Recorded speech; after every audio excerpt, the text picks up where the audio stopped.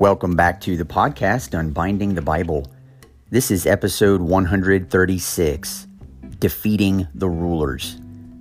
And in this episode, I want to kind of shift us in a direction that we're going to spend a couple of weeks in, and that is in the book of Ephesians. And when we talk about the rulers and the authorities, as we did at length last week when I read a chapter from Tim Bagambas' book, The Drama of Ephesians, it reminded me that the entire book of Ephesians is actually filled with all sorts of this kind of language. And Paul is doing something rather fascinating in the book, something that many people may overlook unless you think about the Bible as one unified story that points to Jesus, as those on the Bible Project often refer to the Bible as. And what I want to do in this episode is tie a couple of things back to the very beginning of Genesis that we looked at on the podcast, and then try to see if I can give you a broad overview of what Paul is doing in the book of Ephesians. And some of these themes I'm taking from Gambas' book and summarizing them in my own words, and a few other connections or things that I've seen over the years from other authors and from my own study, which I want to help make clear to you. And so this won't be a very long episode, but it's going to set us up for conversation in the future. And Ephesians would be well worth your time to go read this week if you have the opportunity to do it. It's only 6 chapters long, 155 verses. It should take you less than 20 minutes to read through it in one sitting, which is not really a lot of time. So anyway, it's exciting to see what Paul is doing, the gift that he is bringing to us by tying together Jesus' work of defeating the rulers and what that means for the church as his new creation people, and ultimately what that means for the blessing of the world. So without any more of an introduction, let's just jump right in.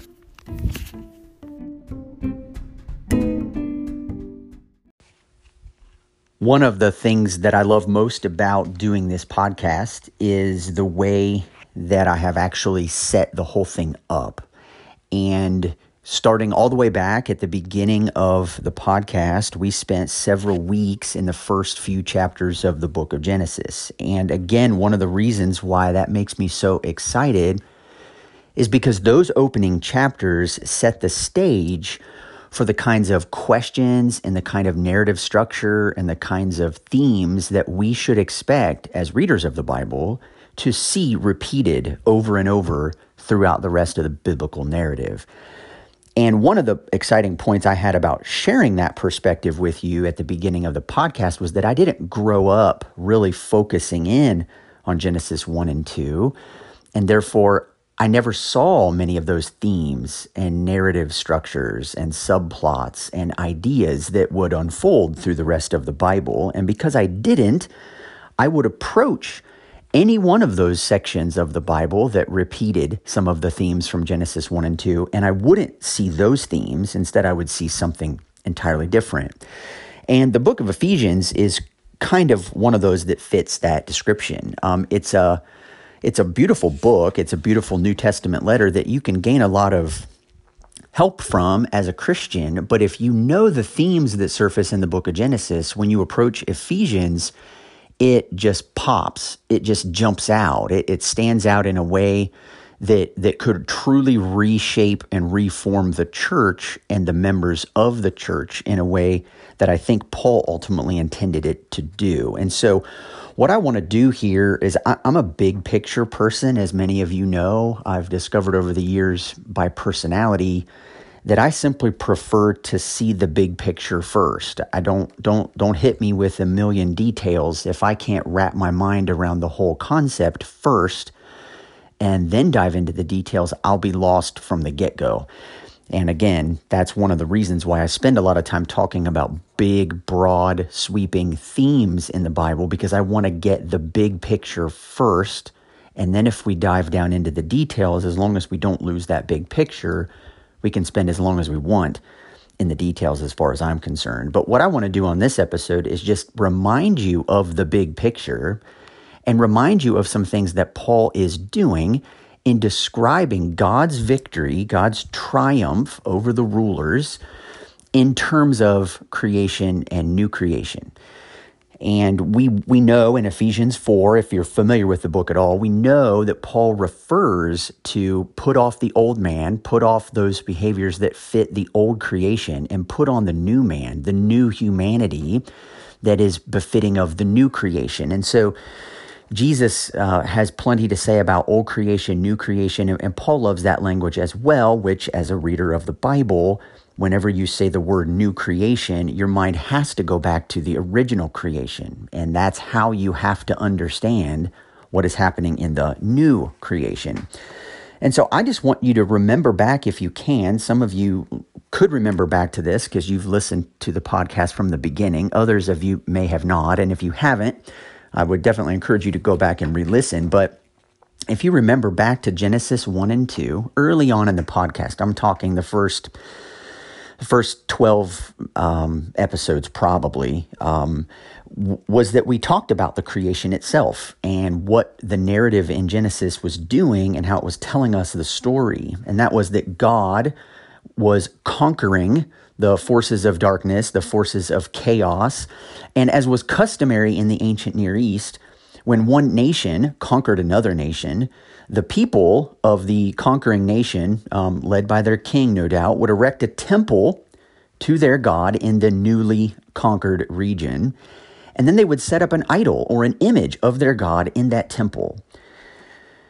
They did this so that the whole world could see the God who had claimed this space for himself and is now sharing it with the people who worship him. This was just a practice in the ancient Near East. In fact, we see this happening when David defeats his enemies all around him, but the Lord tells him that he has too much blood on his own hands, but that his son Solomon will build the temple for the Lord, this permanent resting place for the Lord established in the land that the people of God had conquered and driven the enemies out of. I mean, this is a practice that we see Israel participating in, but this was a practice that all nations in the ancient Near East participated in. And so in Genesis, then, this pattern is how the entire creation is explained to us. It's not just, here's one plot of land in the middle of the Middle East. No, this is the way the creation of the world is explained.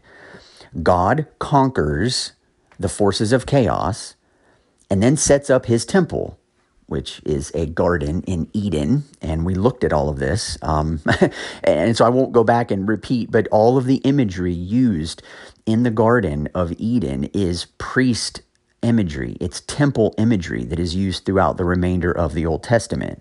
When the temple is built in 1 Kings 6, there are cherubim, gourds, open flowers, and palms carved in the wood that covers the stone structure of the temple. Well, where in creation would you have seen gourds, open flowers, palms, and cherubim? It would have been in a garden. And so the temple itself was a reminder of this place when man once, dwelt perfectly with the Lord. But after he conquers the forces of chaos and sets up his temple, i.e. Eden, then he puts his image in that temple, male and female, created in the image of God, so that the whole world could see the God who claimed this space for himself and is sharing it with the people who worship him. You see what I've done there? I've just overlaid a pattern of the way Genesis 1 and 2 describe the creation of the world as it relates to the way the ancient Near Eastern world believed that one nation conquered another. And so in several of the early episodes, like I said, of this podcast, we walked through how all of this works. And I won't bulk you down with more details there other than to say, if you forget what that is like, go back and re-listen. In Ephesians, as a book, Paul is now explaining how God has done all of this again. This time, as the result of the fall, there are still dark forces at work in our world, corrupting all that God had originally made good. These are the rulers and authorities spoken about throughout the New Testament. But God, in Christ, has defeated them, and as a result of Jesus' resurrection, he is now exalted far above all rule and authority and power and dominion. This is what Paul tells us in no uncertain terms in Ephesians 1, verse 21. Jesus has conquered every force of darkness in our world, and he has done so by willingly sacrificing himself for the sake of the world.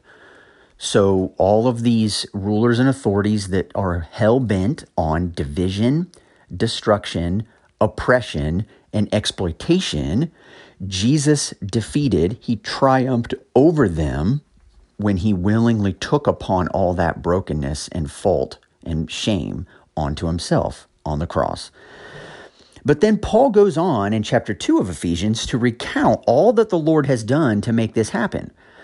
And you can read chapter 2 of Ephesians and notice a nice clean break there between the fact that God has united enslaved humanity back to himself, and then he's united divided humanity against one another in the person of Jesus. So God has united humanity, which is enslaved in the grip and in the power of the evil one, the prince of the power of the air, the spirit that is now at work in the sons of disobedience, making division and exploitation and oppression seem totally normal and reasonable in everyday life. Paul says the circumstances for mankind were so dire that man, in a sense, was literally dead. He had no other option but to choose from these options within this spirit of the fallen world, to choose and make decisions that were going to produce destruction. Maybe not destruction for them personally in the moment, but destruction for someone else. And then decisions that make us feel like the path to freedom is to choose this end up creating destruction for themselves later on. This was a terrible situation which God remedied in Christ by setting free those who were enslaved to Satan's grip in this way. But then in the second half of Ephesians, Paul talks about what this enslaving grip has done between people groups. So you have Jews who were God's chosen people who allowed themselves, because of the work of the powers, started to believe that they were superior to the other nations around them, that God called them to be unique, he called them to be special, he called them to be holy and to be separate and to be set apart so that his blessing could be extended to the nations. But Israel began to think that God's calling of them and his blessings on them was because they were more special than the nations. And they started using, or rather the powers took this position that Israel had, twisted it in their minds to make them think they were doing God's work by being isolationist, by being standoffish, by being judgmental and critical of the brokenness and fallenness of the nations around them, instead of being the means by which God extended his blessing to the nations around them. And in fact, in the beginning of Ephesians 2:11 or Ephesians 2:12, Paul talks about the uncircumcision and the circumcision. And what he's doing there is he's explaining the fact that to the Jews, they identified themselves as the circumcision, the faithful people of God, and they referred to everybody else as the uncircumcision, right? That would be like referring to yourself as the faithful and referring to everyone else as the unfaithful. And right here in the book of Ephesians, Paul is showing how ethnic groups, racial differences, looking at yourself and looking at another people group and identifying how you are unlike one another is the work of the powers. And in Jesus, God has broken down this dividing wall of hostility and united seemingly opposing people groups into one. He's united divided humanity in the person of Jesus. But just like in Genesis, once a king conquers another domain, the first thing the people do is erect a temple in the honor of their God and then worship their God in that temple. Right. And so in Ephesians, much like in Genesis, God gathers around himself a people, but not to worship him in his temple, but who worship him as his temple. And in Ephesians 2:19-22, which wrap up chapter 2 of Ephesians, Paul paints the church in the most beautiful picture of those who become this living place that God is filling by his Spirit, but who are then becoming the kind of place where God would feel at home. For the purpose of what? For the purpose of blessing the world, to show the entire world the space over which God has just claimed and invite the church to live out the reality of God's victory over these rulers and authorities in the way that they choose to conduct their community life. And so the rest of the book of Ephesians outlines for us exactly how this has happened, what the church should expect to face as a result of the Lord making this happen, and how the presence of the Holy Spirit offers the church hope for continuing to live out this new reality in the face of the defeated but very real cosmic forces still working against it, and particularly at work in our world. Don't make the mistake of thinking that if Jesus defeated the rulers, that they are no longer present. We don't believe that. We believe that Jesus has defeated the rulers and authorities of this present age and has invited us in to experience life in the age to come. It's just that this age to come has started now. And I want to explain this over the course of several weeks, but I don't want to pour more on you than you can handle, and I'm not quite ready to articulate exactly how I want to explain it to you. And so I just wanted to present to you the thrust of the way Ephesians works. There are 3 distinct passages in Ephesians that speak about the rulers and authorities. The one that is probably the most famous is in chapter 6, where Paul says, our battle is not against flesh and blood, but against the rulers, against the authorities, against the cosmic powers of this present darkness, and against the spiritual forces of evil in the heavenly places. And that's a culmination of several things that Paul is going to do throughout the book to explain why it is that our calling and what Paul is asking the church to do in the power of the Spirit, it finds so much resistance in the world. And it, believe it or not, sadly, finds a lot of resistance even in the church.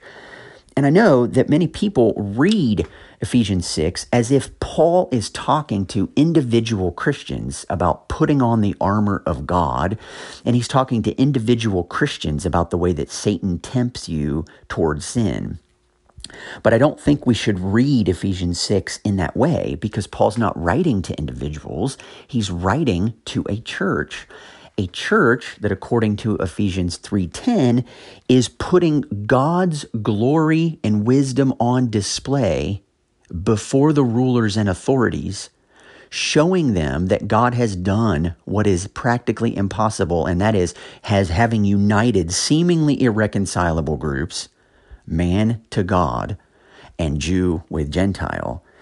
And as the church faithfully lives out Jesus' work of having defeated the rulers, as the church maintains the unity of the Spirit through the bond of peace, they testify to the rulers that those rulers and their divisive ways and their oppressive ways and their exploitative ways gain nothing in the world, but that Jesus' ways of reconciliation and of peace and of love and of hope have defeated the rulers and their divisive ways. And when the church, despite gender differences, despite age differences, despite ethnic differences, maintains the unity that the Spirit created through their bond of peace, they testify to the rulers that God is in fact capable of doing what no earthly institution has ever been capable of doing. This is a testimony. This is our witness to who Jesus is and what he has done. Sadly, when the church turns passages like Ephesians 6:12 into an individualistic call to fight against Satan, we miss the communal aspect of what it is that we are actually testifying to. And that's what actually crushes the testimony the most. Because God is not interested merely in individuals. He's looking at humanity as a whole, the societal, social, and moral breakdown of the entire world, and has come to restore all things in Christ, things in heaven and things on earth. He's come to unite them all. And what the church is doing is seated right in the middle of that as the new humanity, as the new creation people over which God has conquered the forces of chaos and the forces of darkness, has liberated us, and has established us as his people to become his temple, the place where he feels at home, the place where he is free to rule and reign over this newly conquered domain, which is what? It's the entire globe. And it begins in this small places that we call our church. I love this kind of thing. This kind of thing gets me up in the morning because it's a reminder of all that God has done before and what God is ultimately going to do in the future. And I want to walk through this in upcoming episodes. I want to look at specific passages and what this teaches us about the character of God, why it's so important that the church thinks of itself as a community, not just as a gathering of individual Christians. Because the work that Jesus has done in defeating the rulers and authorities is he has taken what the rulers and authorities have done to corrupt the world and has said, I've defeated you, and I've created a new humanity who, in walking in my ways, will continue to testify that I have defeated you. That's why it's so important to understand what these rulers and authorities do in the world. Because if we look right past the fact that they corrupt societies, that they fuel racist tendencies, that they overlook oppression and exploitation at work in social groups, then we don't see the gospel as an antidote to that. If we reduce fallenness in the world to human individual sin and choices only, then we only think that the answer that Jesus has come to provide deals with individual choices. Well, it does involve individual choices, absolutely. But if we look past these social breakdowns and how the powers and authorities twist social groups into seeing themselves as superior to other social groups, we won't have any kind of category at all to understand what the church's role in the face of that should be. But Paul, I think, gives us a clear picture. And it's exciting to me when we can root that in the same way that the creation narrative is told to us. And this is, again, the kind of thing that I think the church needs. I think we desperately need to think in this way. I think we desperately need to process our reality in this way so that we have the eyes of faith, as Paul talks about in Ephesians 1, to see that this reality has happened, and then to be able to see when we are opposed, when social breakdowns don't work, or a look at society doesn't pan out the way we imagine it would, we now have a lens through which to interpret it. And then we know what it is that Jesus did in the face of that kind of brokenness, and therefore what he might be calling us as his people, as his body, to do in the face of that brokenness as well. And so that's all the time I want to take for this week. I'm very thankful that you're continuing to listen in. Like I said, we'll spend several weeks looking at this. We'll dip in and out of Ephesians to look at other passages that help us to make the most sense of it. But this is an important topic, and it's one that I think we need to talk about more and more. And I will commend to you again Tim's book, The Drama of Ephesians. This is outlining, as he said in his book, it's knowing what actors are involved, and it's being willing to put together the gospel drama as we seek to live out our faithfulness to Jesus as a church, as a community. And again, I'm thankful to Tim for allowing me to read a chapter of his book last week. And I may just refer to it from time to time. Got a few articles that have come up recently from other authors that I may want to read. But we will continue to explore these themes as closely as we can and try to make the most sense of them as we go. So I'm really thankful for each of you who continue to tune in. I hope you have a fantastic week, and I'll talk to you next time.